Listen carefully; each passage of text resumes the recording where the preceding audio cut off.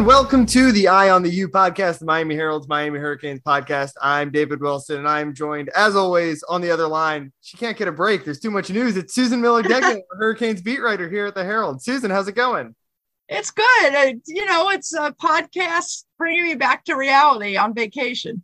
Yeah, you've popped in for a day to record a podcast. Listen, I'm here in the heart of Pac-10. Pac-12. I'm sorry. I keep calling Pac-12 country. Well, I was in California. For now, the heart of Pac-12 country. Yeah. Well, I was in California, and I was in.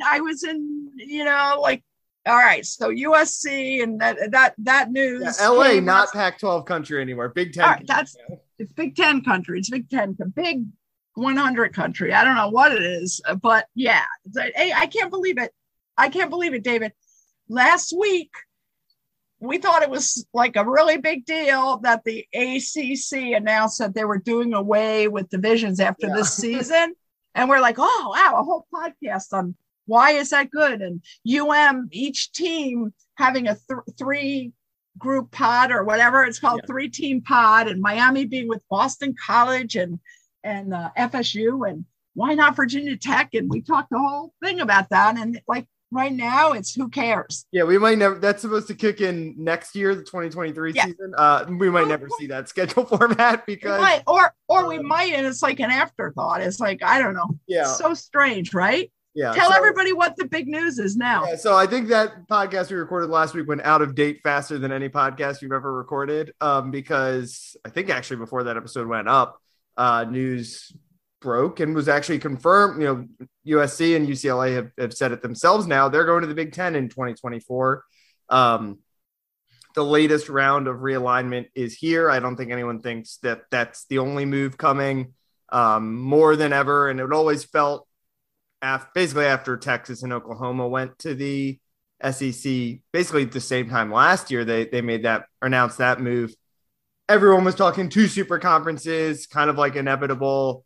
And now it feels more inevitable than ever. Obviously the Texas, Oklahoma move kind of killed the Big 12. They're going to add Cincinnati and UCF to try to stay competitive, but effectively you lose your two biggest brands. That's the death of your conference.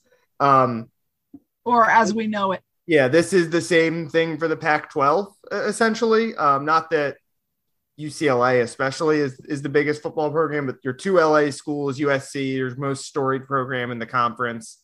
Obviously they have Lincoln Riley now there. Similar situation to Miami, where I think people are really high on the future. That conference, it's not dead because you still got Oregon and Washington there and a couple other big programs, but obviously severely crippled. And I think now the wonder is, when will the same thing happen to the ACC? Because it seems like it's going to be the Big Ten and SEC, or whatever we're going to call them in 5 years, when they each have 20 plus teams in them, are going to be the last two men standing. And Miami, Clemson, and Florida State, and Notre Dame, the possibility of Notre Dame still lingering out there are the only guardrails, I think, between the ACC and total irrelevance right now. So my question for you is, how badly does Miami need to get to the SEC right now? Well, I think badly, and I mean, there are discussions for sure. Now it's anything goes, right? David, geographically. So the Big Ten has Rutgers, and Maryland, USC, Rutgers and Maryland, which are East Coast, literally in exactly miles from the coast, and exactly at LA, miles from the Pacific Coast. Right. So geography doesn't matter, and yet it does matter, because let's face it, it's going to be one of the big problems. Especially for the non-football sports. Oh yeah, exactly. It takes a lot of money to travel and a lot of time. When you're going from the East Coast to the West Coast, vice versa. I mean, it's it's a problem. There is actually academics. It's hard to believe, but these are colleges, and it really creates a whole lot of problems. However, they're still doing it. So there has been discussion that Miami,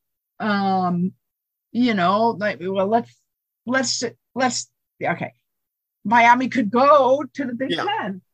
Here's the thing. So the ACC, the Big Ten adding UCLA and USC then now has 16 teams, I think. So they have room for 4 more, but we assume 20 is the number. There's no, I mean, we're assuming 24. It could be 32. It could be 24. Yeah, exactly. It could be whatever the heck they want. They could do whatever they want. So, but most people are saying 4, and then of course everybody's holding out for Notre Dame. Yeah. But that's a whole nother thing. Remember to bring up Notre Dame. We got to talk about Notre Dame. But Miami, to me, I love the way Miami fits into the SEC. Yeah. I mean, Miami Southeastern Conference. I mean, Miami might be a Northeast kind of culture, but it is the Southeastern major city in America. Yeah, it's exactly. So I mean, with Miami, if you add Miami, most people. So the SEC, now with Oklahoma and Texas also would have 16, right? 16 teams, and then so they're saying what group, David, of teams would most go together, let's say in the ACC, if you're gonna, and to me that would be Clemson, Miami, Florida State. Miami, no-brainers. Yeah, those are the 3 no-brainers. 3 no-brainers. Then there's one more. Could be North Carolina. I don't know how they're going to do it, but to me, don't they fit in perfectly in every way? Yeah, I mean, with Florida State and Clemson, especially, like if anyone has ever been to games of those schools, those are SEC. Like they're SEC schools playing in the ACC, basically in terms of like game day atmosphere. Clemson certainly in terms of the amount of money they spend on that program. Right. Obviously, like demographics, geographics, the types of kids who play for those teams are, Miami. It's obviously very heavily Miami specific, but Florida State and Clemson are Georgia kid. Like they're really recruit the Southeast more than anywhere else, and not exactly just state. So yeah, those 2 are no-brainers. And then once you got Florida State and Clemson in the ACC, in the SEC, like Miami has to be there too. Like, oh yeah, they're. Maybe they're, there's a way that they make sense in the Big Ten if the Big Ten adds a couple former Big East schools. Obviously Penn State, Miami is, there's a lot of history there when they were independents. But yeah, I mean, from, like you mentioned, the travel standpoint, the recruiting standpoint, and you want to be in the conference with your 2 biggest rivals. And I mean, wouldn't it be fun for Miami and Florida to be playing every year, be in the same conference, division? It really would be cool. Like, who knows? Maybe they won't have divisions. Yeah. Well, once you're, maybe pods, 4 pods or something. 5 yeah, you're right. Cause there's so many. You have to, you're right. They're going to have some 4 pods with 5. Oh, that's a Miami, Florida State, Clemson, Georgia pod. How does that sound? That sounds pretty fun to me. Wow. And then you'd have some non-conference games with teams like Syracuse. yeah. Well, the mid-major. Poor Syracuse. First, I guess we should say the reason 20 I think makes sense is so obviously both these conferences now are at 16 teams, like you said, and well, with the new ones, when the new ones start, yes, we'll be at 16 teams, right? And basically have, like I said, kind of rendered most of these other conferences pretty much irrelevant. Like the Pac-12 champion is not going to be a lock to one-loss Pac-12 champion is not going to be a lock to make the playoff right now if there's no USC and UCLA. ACC I think is still a little bit more alive because of the Clemson factor, the fact that they have that agreement with Notre Dame.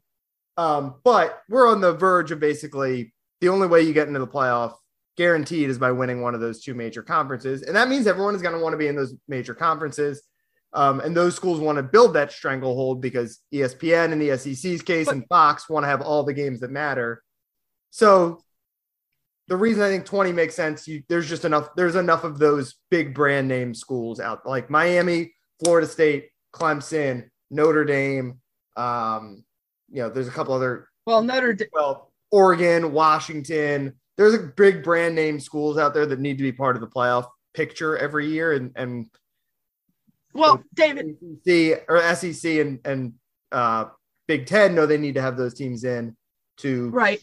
making money and building relevance, and want ESPN and Fox to want to show all their games and show no one else's, basically. Yeah. The thing is, I'm looking here. I know the college football playoff is the other. There's so many parts to this equation, but the college football playoff, the contract, I think they only have a couple more years. I wish I had that somewhere in front of me among 20 million papers, but that's going to come to a close in a couple of years or however many years. So now the college football playoff, will it even exist? And also, there's no way it's only going to be 4 teams in it. There's no way it's going to increase to like 8. Or if it's not a college football playoff anymore, if it's a new championship agreement between the SEC and the Big Ten, they could because they're going to have the 40 biggest brand name schools, the 40 biggest title. That's not necessarily the 40 biggest title contenders, because Rutgers is going to somehow weasel their way into this thing. But 40 of the biggest brands, they can basically say, we don't need to play in the college football playoff. We can say that the Big Ten champion plays the SEC champion, and that is the ultimate grand champion of college football. Right. And then, that's amazing. And who the hell know? Or they could make a big playoff, really big one, and say, okay, the ACC or whatever it's called now can get one in. Maybe, like you said, let's say that if they do let's say each league has 4 pods of 5 teams, you get just the winner of every pod. That's a 16-team playoff or an 8-team playoff. Like there's a lot. It's crazy. And then the Notre Dame thing, which we both mentioned. I mean, Notre Dame. Notre Dame is the biggest money, sexiest, whatever a program, and Notre Dame. I know that they're with the ACC in every sport except football. They're aligned, but they kind of have a foot. Everybody thought maybe they'd end up going to the ACC eventually. I don't see it personally. My off the cuff opinion. I don't see if Notre Dame's going to have a choice. Okay. Right. They'll just say, screw it, screw the other. They'll whatever money it takes for Notre Dame to get out of some ACC thing, they'll do it. And I see that they fit in much nicer with the Big Ten. Oh yeah, definitely. I mean, they're in the Midwest. There's no way they're in the SEC. I can't. Yeah, I can't. Notre Dame, SEC, no. All right, or ACC. Forget that, David. Some people are saying Notre Dame can save the ACC, but I don't see it. I still, even with Notre Dame, why would Notre Dame? No offense to the ACC, really, right. I don't. But why would the Notre Dame? People are saying, oh, just keep Miami, Florida State, Clemson, and bring in Notre Dame. So what? It's still not sexy enough. It's still not big enough. It's still not money making enough. I don't think they will. Notre Dame has such power that they're not going to worry about any deadlines. They're going to sit back, see what happens, and decide, should I go to Big Ten? Should I do this? Or maybe we'll just stay where we are until it's the right time. Any conference is going to, even if the conference reaches 20 teams, is going to find a way to get in Notre Dame. So they'll have 22. They'll figure it out. So, that's the Notre Dame. Kind of missed their chance to save themselves, because if you'd got Notre Dame, when they came in as the basketball member, if they'd just been in the ACC now for a long time, it's kind of like the rising tide raises all ships deal, right? Like if they're just raising the level of competition if they're there for a long time. I think they missed the boat by not adding UCF like 5 years ago, when it was clear that UCF, I mean, when you look at just the amount of money, the alumni, the size of their alumni base, their football program, they missed the boat there, because UCF, if they were in the ACC 5 years ago, we might be talking about them in the same tier as Miami and Florida State and Clemson and Notre Dame, and these teams that we talk about as the marquee programs. So they had their chances to try to be proactive with this, and instead they sat on their hands and let SEC and Big Ten keep growing bigger and bigger. And now they're going to swallow up everyone. I have to say a couple more things. I know we're going to switch subjects, but not yet. I have to say that we'll talk recruiting in the second half, but this is okay. This is the big news. Yeah, this is the big news till it always happens. Like I know before a podcast. It doesn't matter how many 5-stars Miami gets in this class. If they don't get into the SEC or the Big Ten, then 10 years from now, Miami football won't really matter.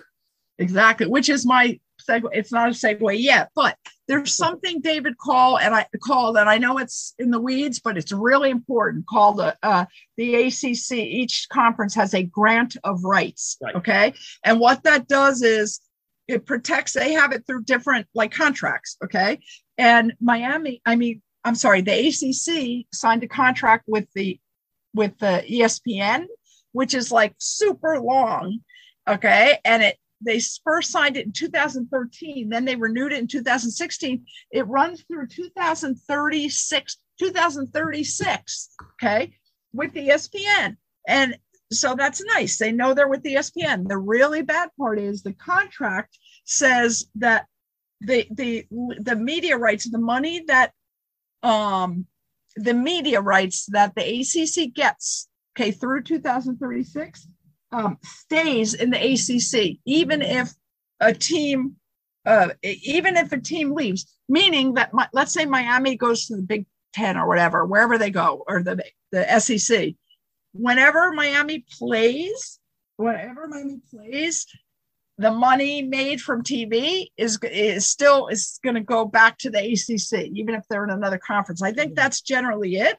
And what they're saying is, it's going to be, think about the money they're going to lose. However, we all know that money these days, if they can find a way to, if they want to go to the SEC and the SEC says, okay, Miami, Clemson, whatever, we'll pay half or 3/4 of it, or we'll whatever. Somehow they can find a way, because the money they're going to make by going to the new conference, some people are saying is like, I don't know, 50 to 100 million, 80 to 100 million a year.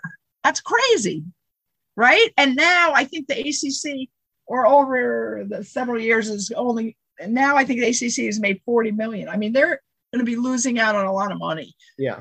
As much as anything else. It's kind of like the perfect story, like modern capitalism story, where basically you got enough money to like just spend your problems away. Essentially, like that's the SEC and Big Ten is like, you look at all these all these giant tech startups or whatever, they have so much money just like in seed or whatever that they can afford to just burn cash for their first couple of years. That's the position the SEC and Big Ten are going to be in. They can lose money because they have so much of it that they can lose money for a couple of years because they have so much of it. And eventually they're going to make a ton because they can wait out all these other smaller conferences that are, again, like the ACC is kind of out of options. The big Pac-12 is kind of out of options. There's no, the Big 12 was proactive and tried to add UCF and Cincinnati, but probably too late.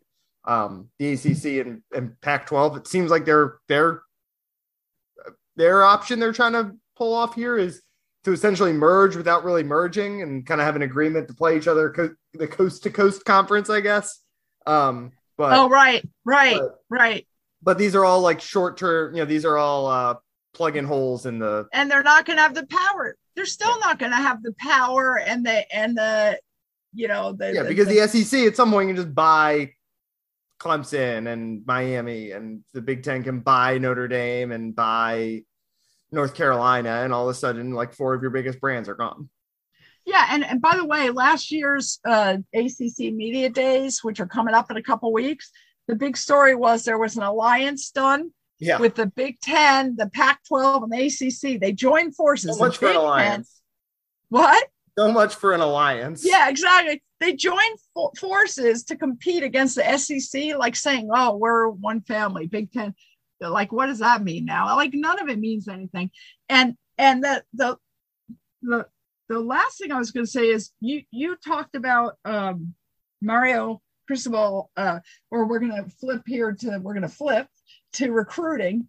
We're going to do some recruiting conversation. But I was thinking here that Mario Cristobal has done such an amazing job since he got to recruiting wise in the last couple months, that I think that's going to come into play for this realignment, this conference realignment, because people look, we cover Miami. We live the Miami area. That's who we're interested in, right? And so we know, in the ACC, so we know Miami, Florida State, Clemson.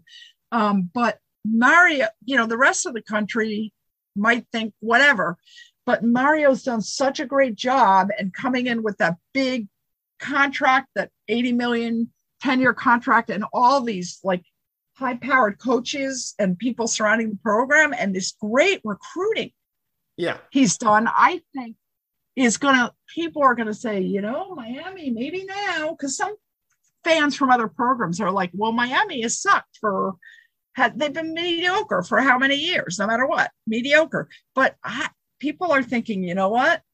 Ride the wave, man. It's not going to be that way for long. And I think Mario coming in has helped Miami a whole lot as far as this realignment thing. What do you think? Yeah, I mean, it was, and you wonder how much in Julio Frank and people on his advisory committee basically were thinking about specifically the Texas and Oklahoma and the ramifications of that when they decided to basically like kind of recommit to football in a way, or really commit to football for the first time in a way in terms of financial commitment. Because, if Miami was, Miami behaved much closer for basically their entire existence, have behaved in terms of facilities and spending and all that kind of stuff, much more like an ACC team than an SEC team.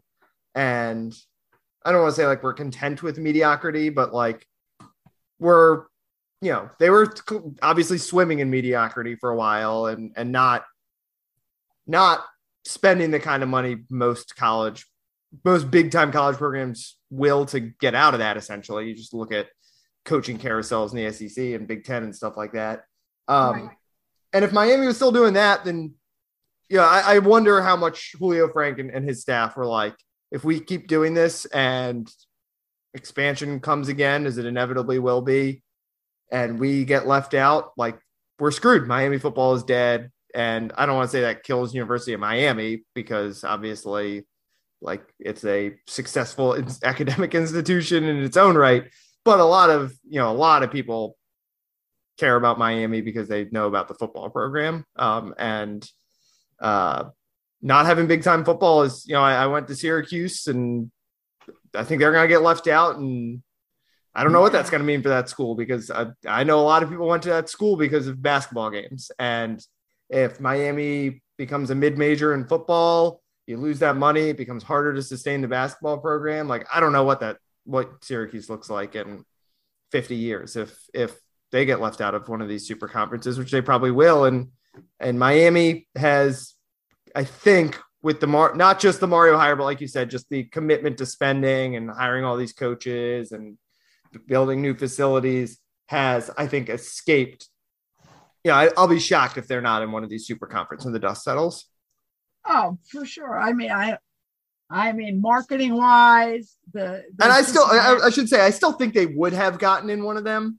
If let's say they get to 20 teams each, but it's a lot clearer now, I think, that they will be in one of them right now than it was 3 years ago. Oh yeah, absolutely. Yeah. It was the right timing for everything. And the right timing now is going to be for them to make an announcement. But again, it's going to be fascinating to hear what Jim Phillips, the new or almost a little more than new ACC commissioner, says, and how the ACC is going to try to rectify the situation. And really interesting. And that grant of rights thing. Okay. What's Miami going to do? Because they're tied in through 2036, where are they going to get the money? It's kind of weird. It's not something that, hundreds and hundreds of millions or a billion or however much money. Mm-hmm. It's not something I don't think, decide overnight, but.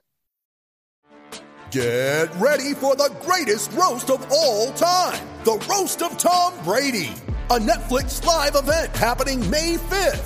Hosted by Kevin Hart, the 7-time world champion gets his cleats held to the fire by famous friends and frenemies on an unforgettable night where everything is fair game. Tune in on May 5th at 5 p.m. Pacific time for the Roast of Tom Brady, live only on Netflix.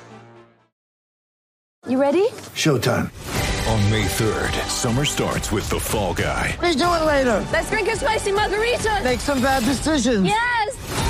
Audiences are falling in love with the most entertaining film of the year. Fall Guy. Fall Guy? Fall guy. That's what the poster said. See Ryan Gosling and Emily Blunt in the movie critics say exists to make you happy. Trying to make it out? Nope. Because I don't either. It's not what I'm into right now. What are you into? Talking. Yeah. The Fall Guy. Only in theaters May 3rd. Rated PG-13. They better, but in a way they have to. All right, let's talk some recruiting now to wrap things up. Obviously, like I said, not as important as the realignment stuff, but we actually have like concrete news here. So it's fun to talk about, certainly.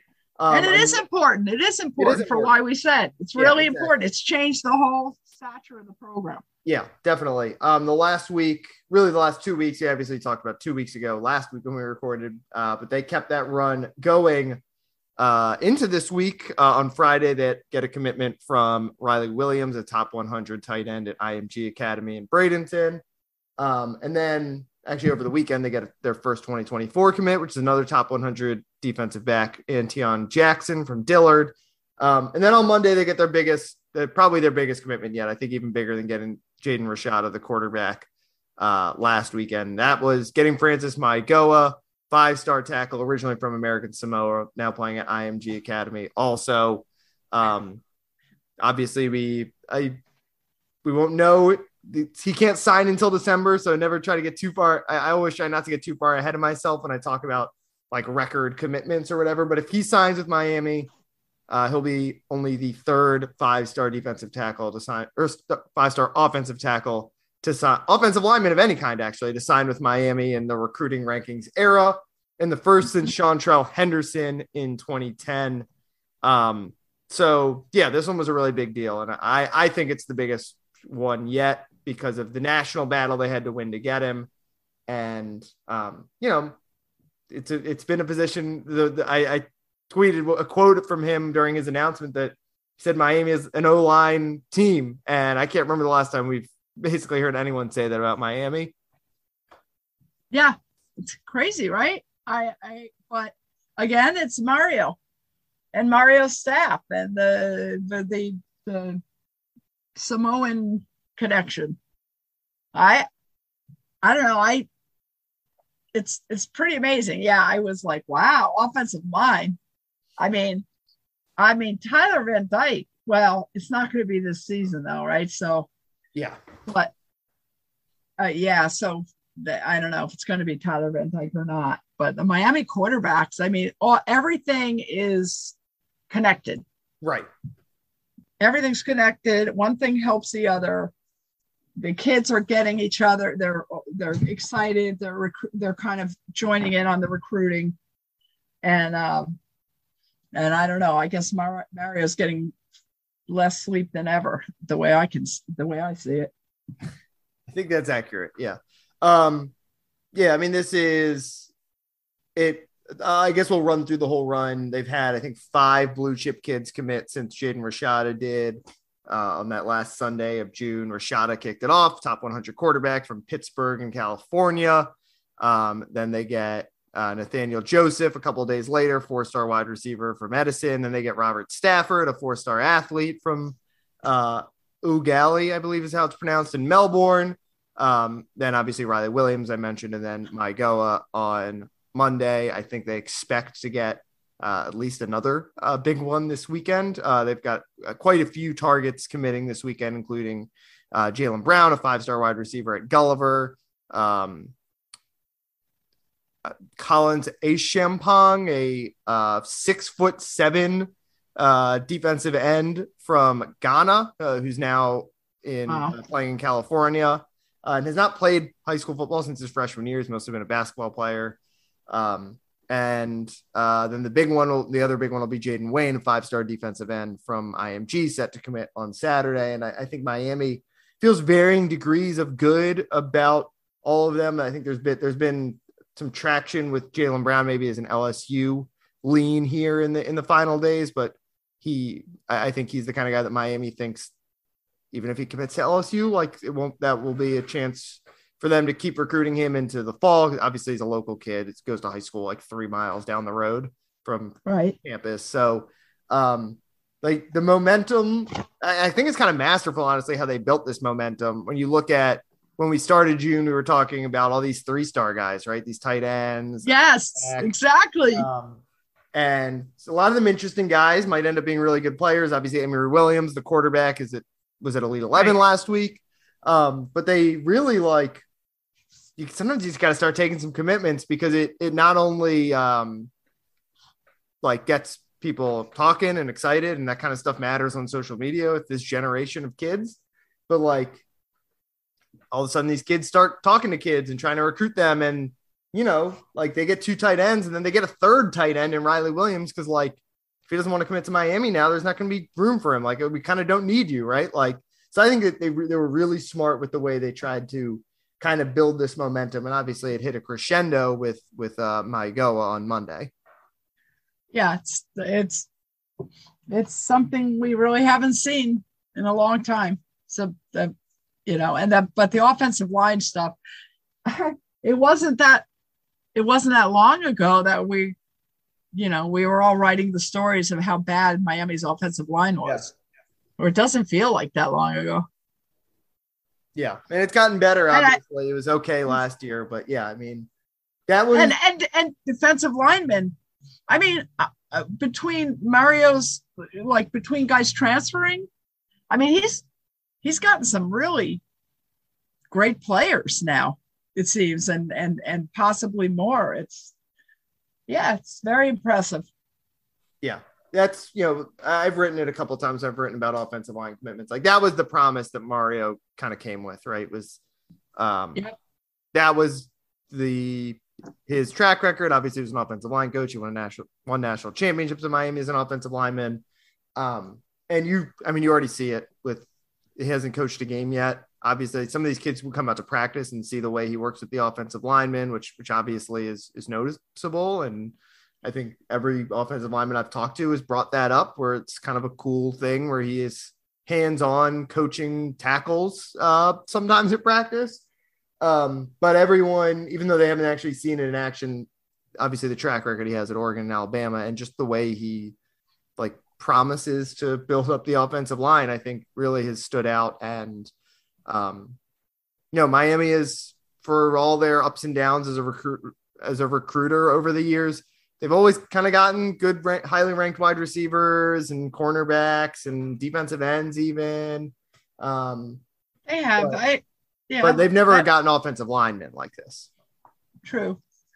I'd like to see the receivers, I'm not saying they'll panned out, but they were a lot of highly ranked receivers committed. So in the past, and offensive linemen don't always. No, offensive linemen's the hardest, and quarterback are the 2 hardest positions to evaluate. I saw a picture of the number 1 offensive lineman. They just got the commitment from, and he looks like he's a rock already. Usually they're kind of chubby. He doesn't look that way at all. Yeah, so those are the difference with those 5-star top 10 type guys. They're finished products in a lot of ways. And, since Seantrell Henderson, the highest ranked offensive lineman they had coming in was Navon Donaldson. And, his fitness was kind of the one issue that plagued him, and some health. Obviously he got hurt as a sophomore. I don't even remember. It's so hard to know what year they were when he got hurt, but his fitness was when he came in, it was a problem, and it's kind of remained a problem. Or Zion Nelson, who obviously has kind of turned into a little bit of a star tackle for them. Yep. And as a project, because he was so skinny and they had to put on weight. When you get those big time Francis Maigoa, or they're in on Samson Okunlola from Massachusetts, another 5-star tackle, those guys are ready to go. Whether that means they're going to start as a freshman is one thing, because again, the speed is an adjustment. The the guys you're going up against are a lot stronger. Guys you're going up against, the defenses, but they're at least like they're ready to go if they in terms of what kind of shape they're in. Usually, those top end guys they're not projects, and I think that is rare for Miami, especially at the tackle spot. Yep. Where do you think this ends? Does it keeps going right till December? Look at like on 24/7, they have a page that lists all like scheduled commitments of just everyone across the country who has set a date they're going to commit. And, they've got targets set to commit all the way through basically the end of July. Malik Bryan, a top 50 linebacker from Orlando, is set for July 23rd. Like I said, they've got a couple of kids this weekend. I think basically all through July. I mean, it'll slow down eventually. I think this weekend is really the last weekend for a little while where they have a chance to like get 2 or 3 kids and like just keep building this. But, there's no limit, right? There's no limit of new this year. Right? Didn't the NCAA? So yeah. There's no 25 man limit, obviously. So there is a No. There's scholarship like limit. 85, yeah. So yeah, but usually there's 25 you're allowed to get for new incoming like high school kids. And I thought that the NCAA said that for this one coming up, there's not a limit, I don't think, or maybe. I don't think it's 25. Yeah. So for this year and next, I believe there's no initial counter, which usually 25. Yeah. So I mean, they won't go way over 25, especially with kids. They want to get transfers and stuff. But I mean, they're up at I think 12 now, 12 kids committed. I mean, like they're gonna just keep pulling in commitments all year basically, and could be in really good shape by the time the season starts. All right. I think we can wrap things up there. Thanks as always for listening. You can follow Susan Miller-Degnan on Twitter at @SMillerDegnan. You're still on vacation, but obviously I keep up with the news because it seems to never stop in college football. You can follow me on Twitter at DBWilson2. I'll also be actually going on vacation finally in a couple days here, but I'll be monitoring all the recruiting stuff through the weekend. So you can check all that out at miamiherald.com. Thanks again for listening, and we will talk to you guys maybe next week. We can't seem to get away from this podcast, so I think maybe next week we'll be back. Yeah, they get a couple more 5 stars, we might have to pop back on. So, and maybe UM will be a member of another conference. Yeah, that's true. Maybe the Miami will be an SEC team by the time you guys listen to this. So who knows? Who knows? All right. Thanks again. And we'll talk to you guys later.